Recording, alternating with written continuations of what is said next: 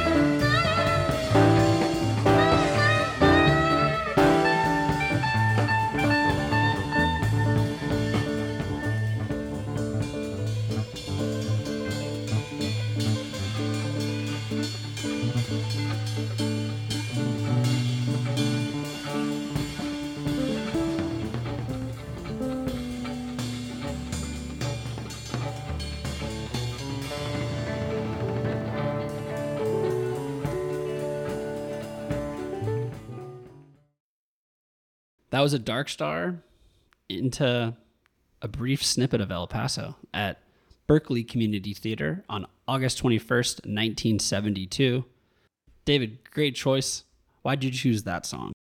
Well, I wanted to choose different things from different years, and I'm not exactly, I don't think when I got this assignment, I don't think that it was really intending to see if you can deceive these people into choosing the wrong year. I just thought it would be cool to play something really interesting from a given period of time, and 72 being the sort of birth of my deadheaddom.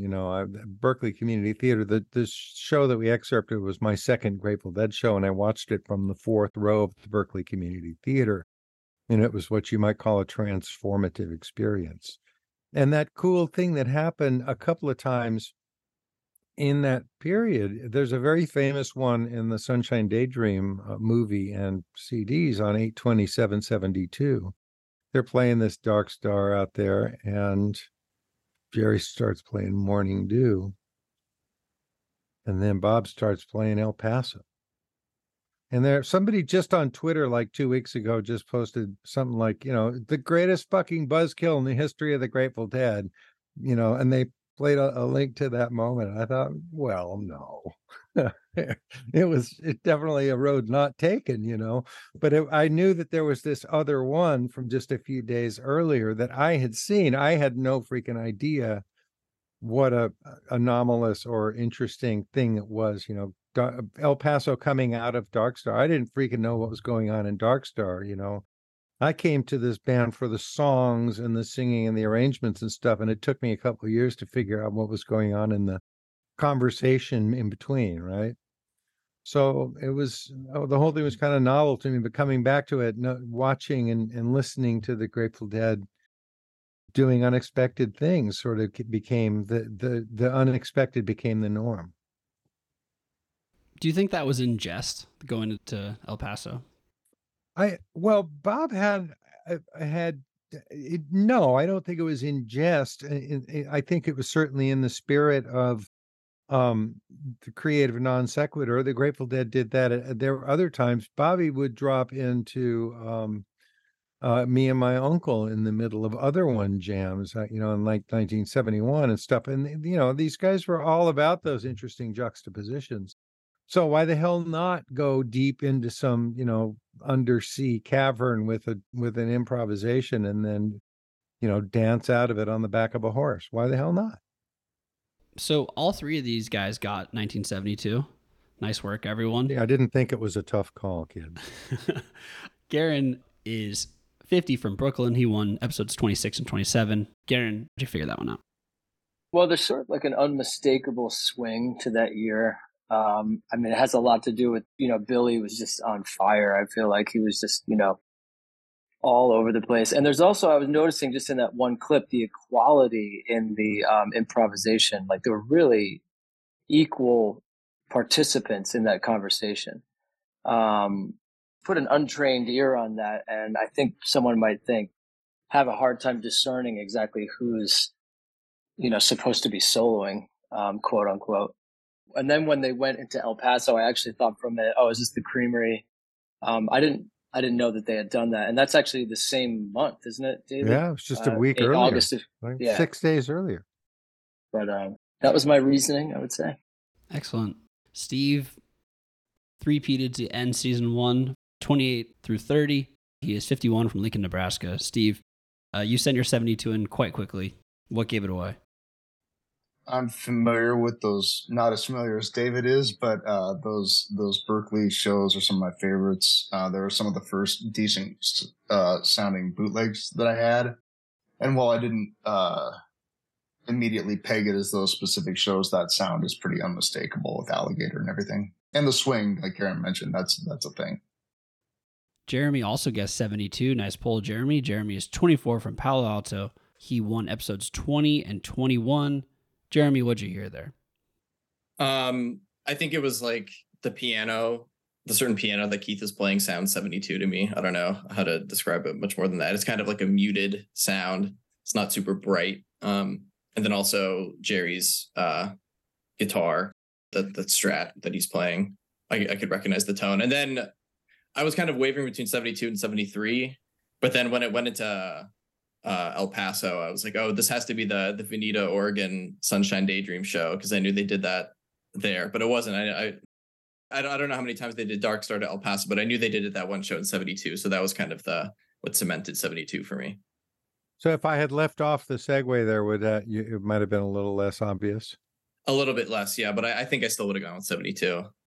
You guys are right, though. There was a really, really intense democracy in their playing in those days. They were, that Phil said in his book, they wanted to be the fingers on a hand, and they were locked in together and they were really listening. It was amazing. And you're also right about the piano. A lot of the late 71 stuff, they're still figuring out how to, I think those are Helpin steel pickups or the early Countryman pickups, and they had a hard time interfacing them with the PA. So there's a lot of tapes from late 71 that have like distortion, and I think going into 72. So they had it sorted by then. That's another good observation. And Keith was just so involved. There was so much, as you say, the conversation was thick and intense and very democratic. It's amazing to me how provocative he is too that early in his membership in the band. You know, he's just challenging Jerry all over the place, and he's not demure. Lovely.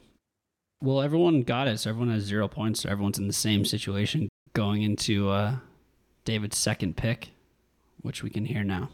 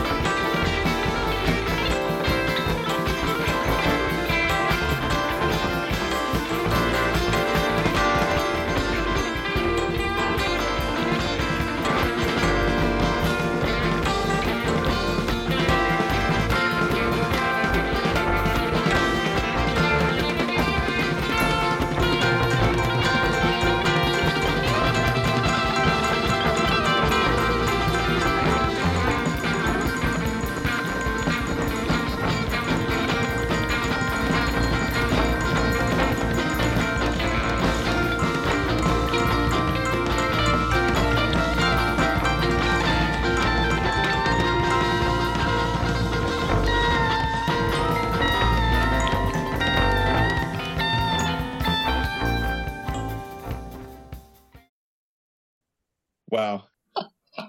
Oh, that was great. That was a little tougher, huh? It was music to my ears. Okay, it was Saint of Circumstance at Nassau Coliseum in Uniondale, New York on November 2nd, 1979. That was the wildest Saint of Circumstance I've ever heard. Yeah, tell us about that one. It's one of those it's a hallmark of that season. The whole fall of 79, I felt like Brent had, integrated himself into the conversation. Yeah, and he changed the conversation. We were just talking about Keith Godchaux in his conversation with the Grateful Dead. Brent Midland was a very different human being and a very different musician, and his integration into the band changed a lot of things. And that was one of the songs that sort of surprisingly opened up to my ear in the fall. I started listening to stuff. A friend of mine, Thomas Donaldson, was like for a couple of years was saying, "Hey man, you got to listen to this, play it on the radio." And I think it was 11/6/79. I've lost track of which exact day, but it's right in this same stretch of the same tour. And he was absolutely right. I listened to this thing, and the Saint of Circumstance came along and just exploded into this jam in the late going.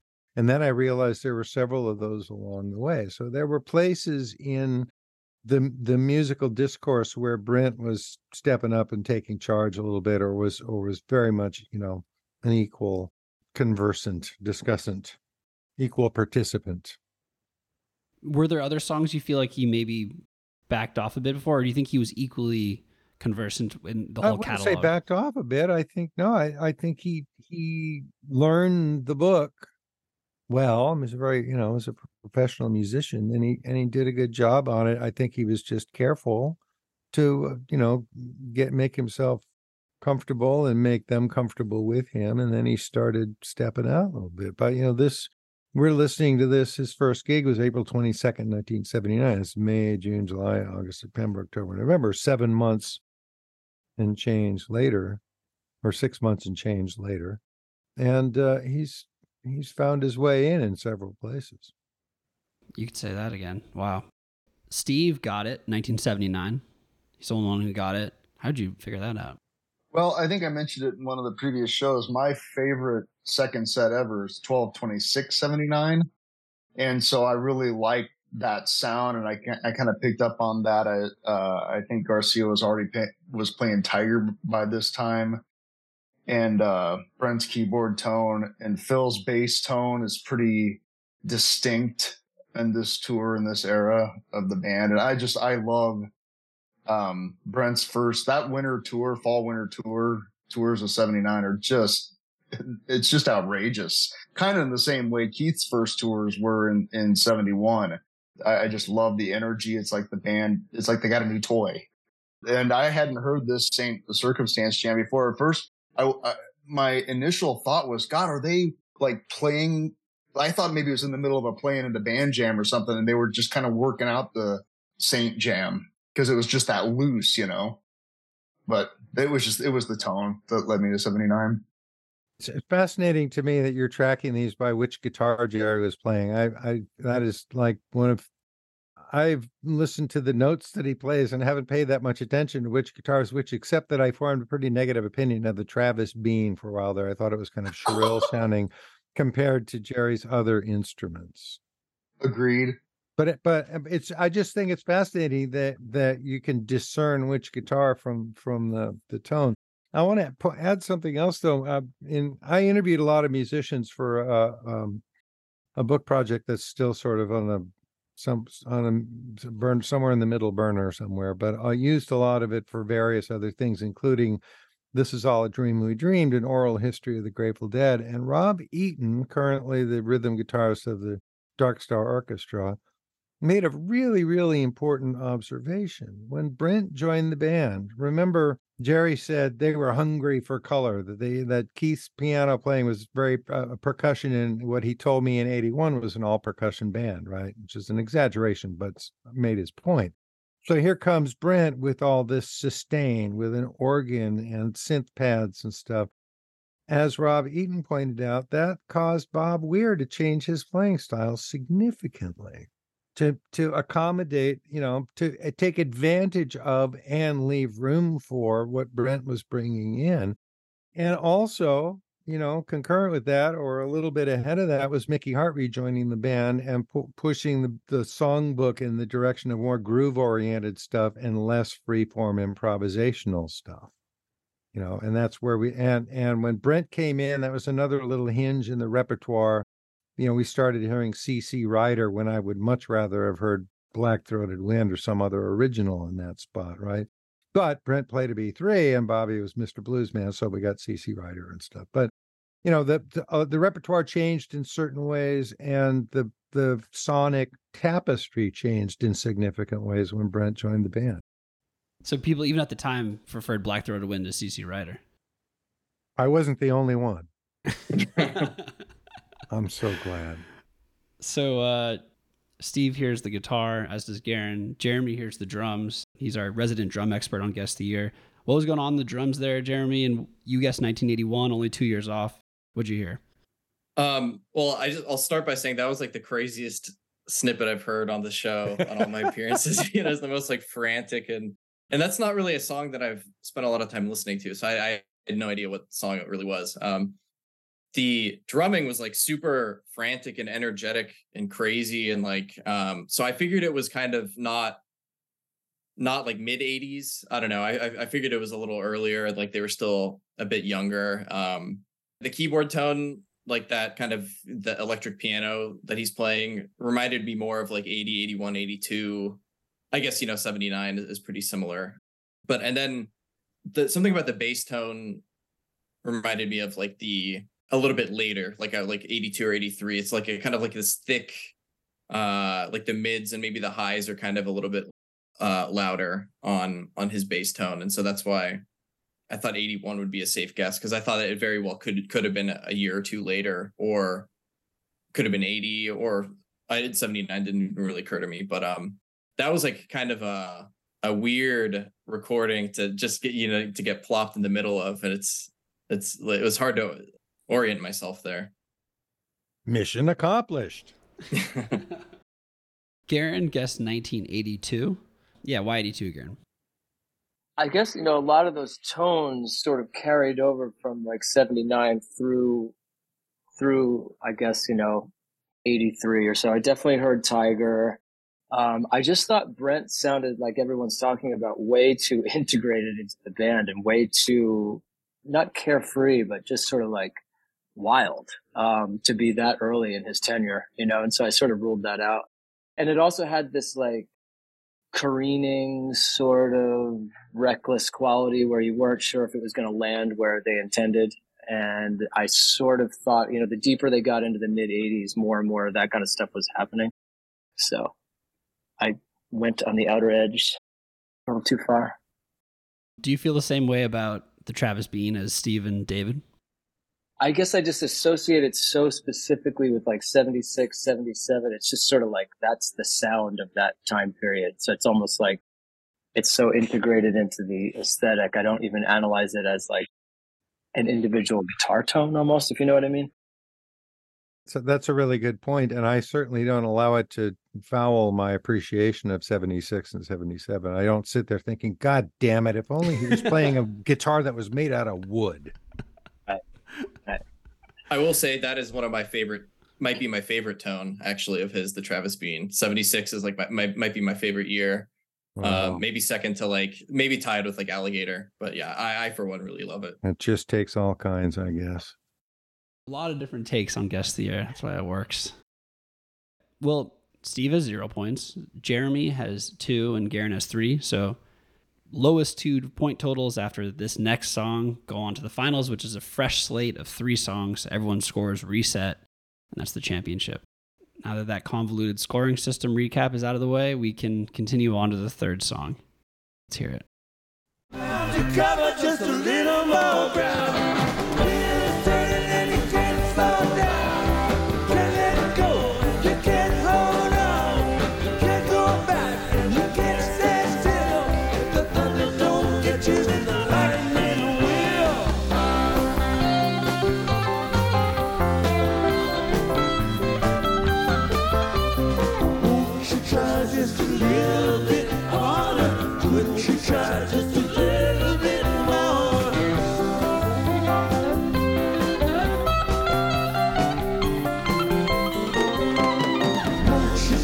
Just a little bit harder. Couldn't you try just a little bit more?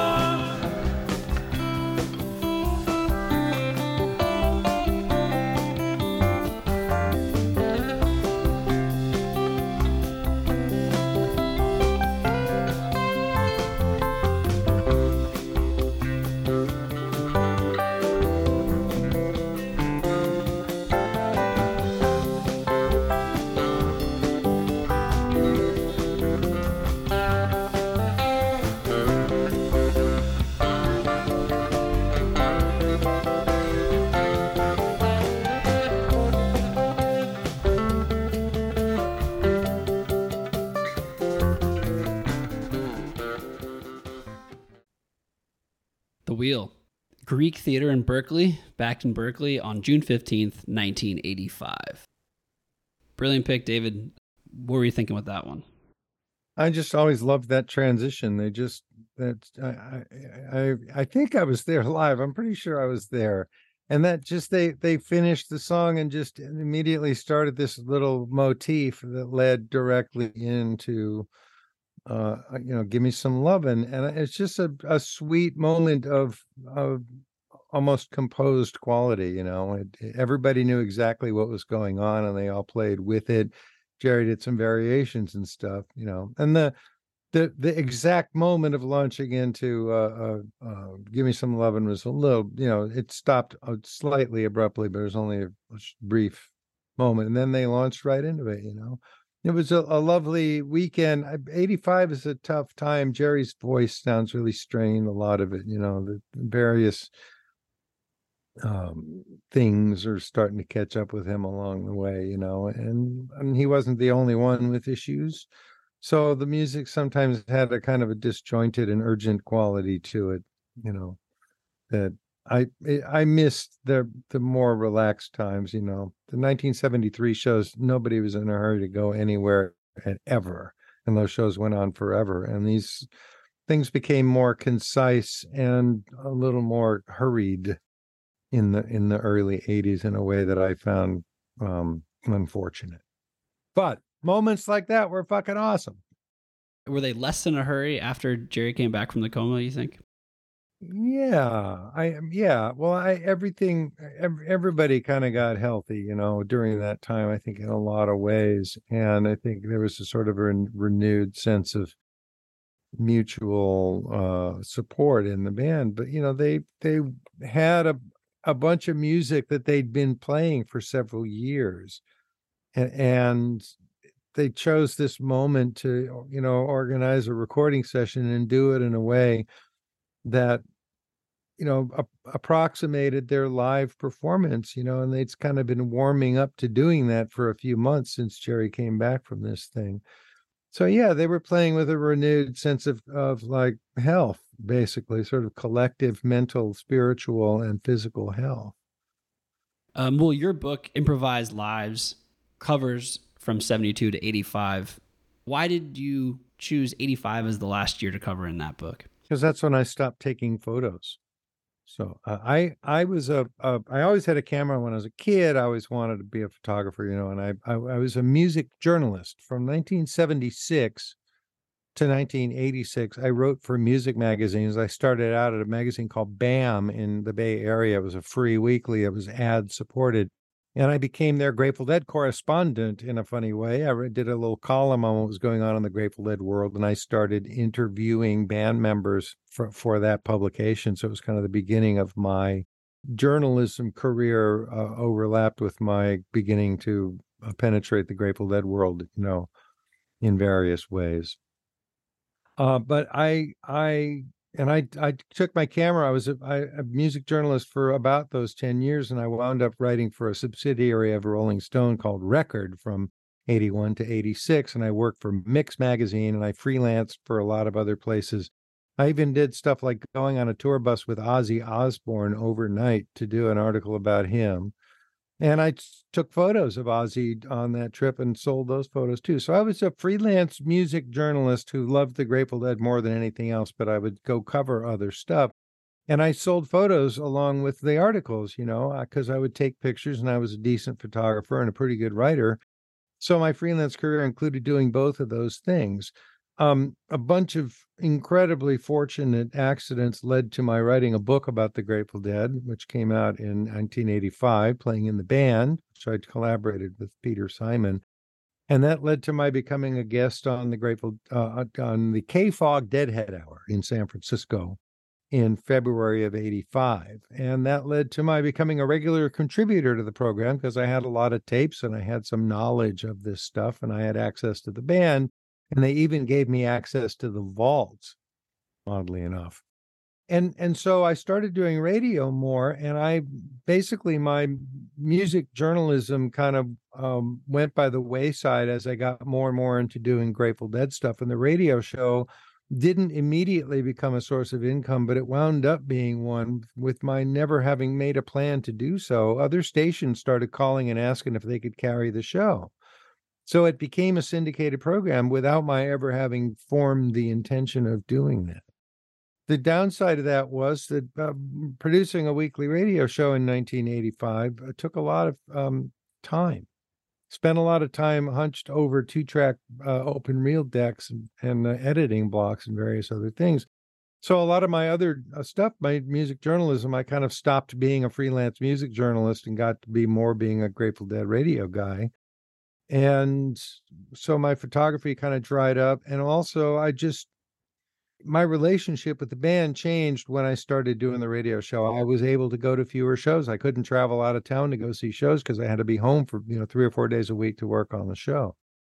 So I put my camera away. It wasn't necessary to my livelihood at that point because I was doing Grateful Dead radio and other related stuff. I didn't start taking pictures again until digital cameras appeared in the early aughts or whatever. And I have resumed my obsessive love of taking pictures, and I take hundreds of pictures every week of all kinds of different things.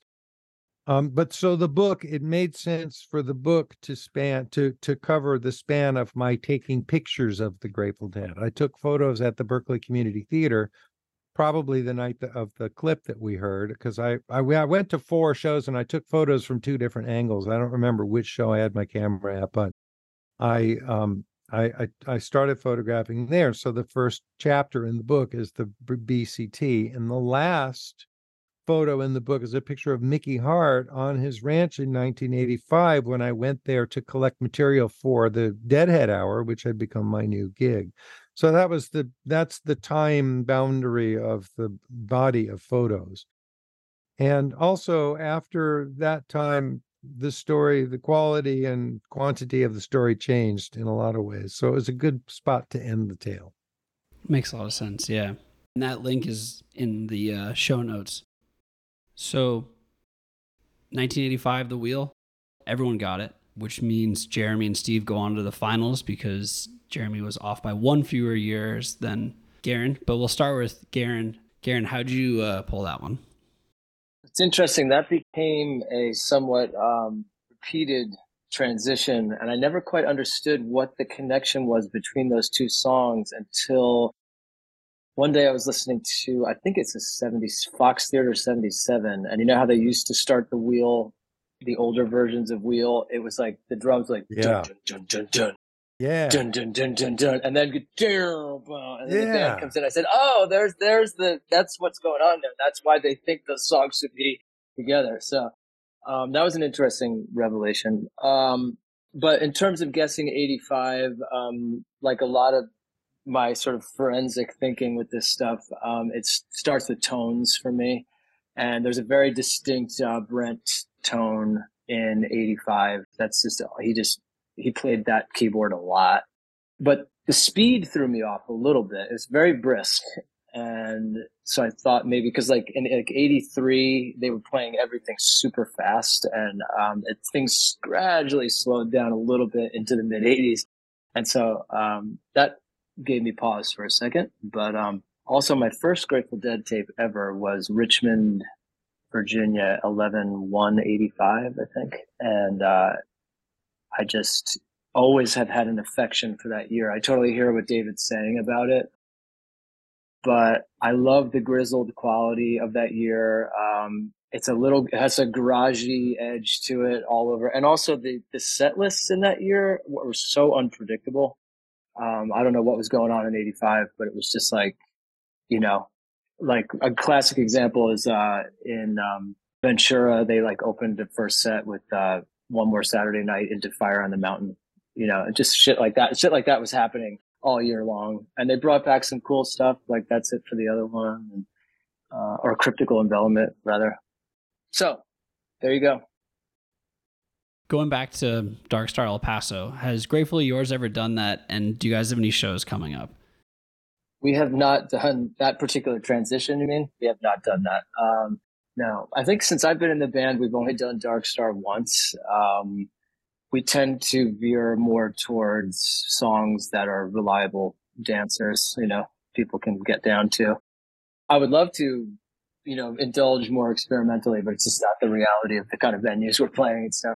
And yes, we have a lot of shows coming up. We're doing, this weekend we're playing in Danbury, Connecticut on Saturday at some Sugar Hill Tap Room, it's called. And then on Sunday, we're playing a cruise called the Dutch Apple Cruise in Albany, which is a really fun gig. It just tools around for a couple hours out on the river. And there's still some tickets left for that, I think. Well, Garen, you're getting a $50 REI gift card. We appreciate you being on as always. Before you let him go, I have to disclose my relationship with Garen Benfield. I'm glad I didn't have to be in a position of judging anything, because I would have been definitely considered biased in his favor. We've been friends for, 20 some years. We've performed together a number of times on both coasts, and we share an affinity for looping and the Grateful Dead. And so I'm a big fan of his stuff, and I need to tell you that. Plus, just the fact that we're friends, I wanted to acknowledge and say it's nice to see you, man. Yeah, you too. Let's play again sometime soon. Yeah, because we will go into the weeds. We'll do Dark Star together for 20 minutes because we both like doing that. Yep. When you guys play together, do you both play lead or do you both play just together? That's an oversimplification of how music works. So. Karen's This is explained that to me before. David Crosby called this music electronic Dixieland. And one of the things about it is that everybody is playing what might be thought of as soloing in isolation because they're playing like single notes and stuff like that. But what's happening is that everybody is contributing little bits to a gestalt mechanism, the fingers on a hand thing.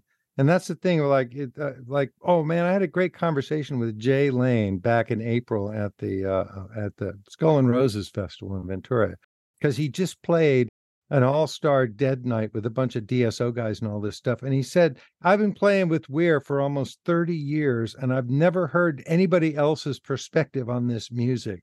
It was the first time he'd ever played that music with like a proper Jerry and a proper Bobby and a proper, and he said, look, you sit behind Weir and all you hear is right?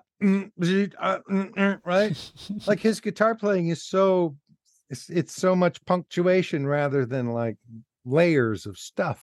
And it was fascinating to see what he learned from this experience of playing the music in its canonical form.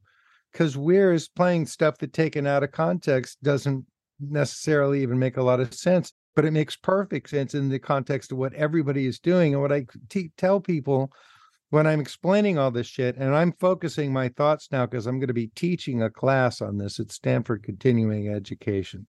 My way of discussing how this music works is that everybody has the power to dominate the rap and the good grace not to. Beautiful. And Jay Lane did get a shot at a classical arrangement this past year, and everyone seemed to have universal approval of his playing. He was so good. Jeez. Yeah, before I go, I'd love to agree with that. I can't believe the transformation in Dead and Co. just with his presence. And I think I might have mentioned this several weeks ago or something, but it's just like I was so upset about how all that went down and sort of the mystery behind what was going on with Billy and the way it was rolled out. And then, but musically, I was just, the influence he had in such a subtle way, it just blew me away. It really did. It reorganized the whole vibe of that band, in my opinion. It just left so much more room for groove.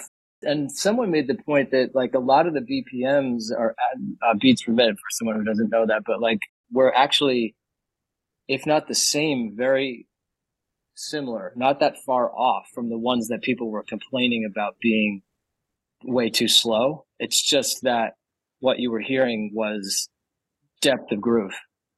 I did hear, though, from somebody that at one point during the tour, Bobby decided to take the governor off the tempos. But I think it had to do with the fact that everybody was so confident in Jay's groove. I think Mickey responded beautifully to it as well. He's often hard to fathom because, everybody's focusing on Kreutzmann. So here we have, a different dynamic. And Oteil mentioned feeling, how different it felt as well. The music kept getting better and better as it went on. Yeah, it was incredible. Steve, nailed the 85 wheel. What'd you hear there? I really like the China Rider from that run of shows, and I particularly like, I don't remember if that's night or which night it was, but the bombs fill drops at the Rider headlight are otherworldly, and there's an element of his equipment being overdriven. There's like a distortion thing that's very apparent at that moment, and I heard just a little bit of that during the wheel too. So Phil's bass tone was pretty specific, and also like Karen said, Brent's keyboard tone also pretty specific. There was a whole stretch of shows in that season in which Phil's bass was overdriving some device somewhere along the line, and I was using my Sonic Solutions declicker to remove all these little farts from the beginning of notes. I spent a couple of days going through that one particular show. There's probably tools now to automate cleaning that stuff up, but 15 years ago I was doing it by hand. But yeah, there was a period where his bass, something was being overdriven somewhere in the signal chain, and it caused those farts at the beginning of notes. Well, I could see how that could be considered by some to be a negative, but in the case of the bombs during I Know Your Rider, to me, it's an indicator of just how rabid He was. I mean, I love those rough edges, especially coming from him. The China Cat from the beginning of the same set, by the way. I'm looking at the. Oh, okay. Uh-huh. So this, Yeah, sure. You're talking. The China Cat was the first songs of that same second set that we excerpted here. Well, there you And have then it. they played a Sunday night. They played. This was the middle of 3 nights. So much for Midday Mellows, because that China Rider's ripping. Well, and they would play Friday night. They would play at 7. Saturday they'd play at 5, and Sunday they played at 3. So the time of day shifted a little bit. Jeremy, another 85. You had to nail it, and you did. Nice work. Yeah, how'd you discern the 85? There was pretty much only one thing, and that was Jerry's voice. Like, I noticed, I have not listened to much like mid 80s, but the 85 shows I've listened to, his voice sounds like particularly hoarse. Even like bordering, he has like a very slight, like almost like Kermit the Frog thing kind of going on that I've noticed on some shows. So I could hear like from, he was just doing a harmony part, not like even a solo or like a lead vocal, but from that it sounded pretty hoarse. And I wasn't really, I almost did 84, but I said, screw it, let me go with my gut.